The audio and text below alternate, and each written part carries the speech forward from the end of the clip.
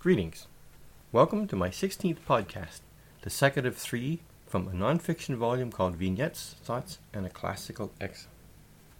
When I was a very little kid back in the late 40s, growing up near a remote northern Ontario mining town, every man who worked underground was supposed to eat 1 egg a day. It had something to do with being away from the sunlight. The problem was, eggs were very hard to come by, especially in the winter, because there were no roads or rails, and they had to be brought in by plane and parachuted once the lakes froze over, which broke 90% of them. I was too young to understand why my dad was the only one in the family to get an egg, but I did understand that every 4 days it was my turn for the top, because he always ate his soft-boiled and would cut off the crown and give it as a treat to each of his kids, on rotation basis. When we suddenly moved south in 1949 to live with my grandmother, after my father's first heart attack, for weeks I'd eat the top part off the egg she'd put in front of me every morning, and then shove the rest over beside my father's plate, while everybody laughed the place down. It pleased me that I made the clan happy at breakfast, but at the same time I was disquieted by their response. Couldn't put my finger on the joke. When I finally clued in and stopped, it changed me forever. When I was 8 years old, I asked my grandma one dawn, after a long and mysterious night drive, where my grandpa was, and she tearfully stuck a finger overhead and said, "Up there."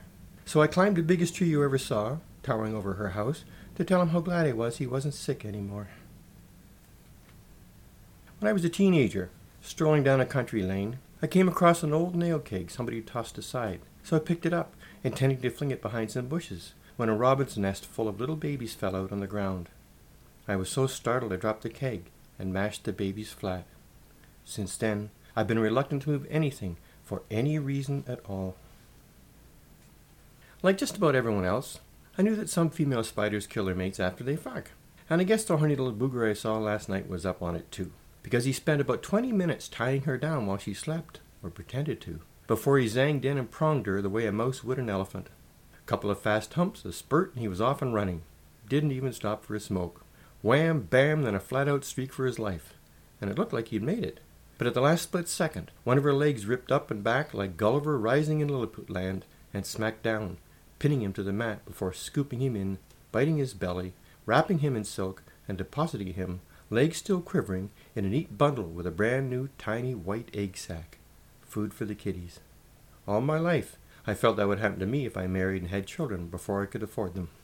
Nothing I've seen recently has caused me to alter that opinion.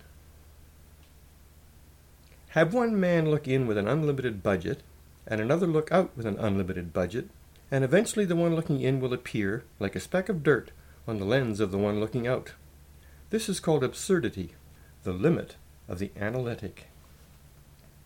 One day, in the dead of winter up in Eskimo land, a youngster of about 12 said he had to skidoo out and check his father's traps because the old guy was sick, and he'd never done it alone before. Would I go along to help him keep his bearings? I said sure, and carefully studied the terrain until I was hopelessly confused. On the way back, he kept standing up and peering about, till he cut the motor and asked me which way to go. I said I didn't know. He looked at me doubtfully, then with fear, and begged me not to tease him. So I pointed to a distant mountain I thought maybe I recognized, which turned out to be a rock less than 100 feet away. The wind had long since obliterated every trace of our tracks, and as I stood there tossing that rock up and down in my hand, looking nervously about in a flat, cold blue, totally alien environment, I realized I was in a desperate situation. 50 below zero with a rising wind, sunrise 4 months off, limited food and fuel, a frightened child, and utterly lost. Until the little bastard pointed out every blade of grass, every ripple of snow, and every horizontal tree were all pointing in the same direction, whereupon he rolled around on the ground, splitting a gut, before cranking up the skidoo and driving us blindly home, into the face of an advancing storm.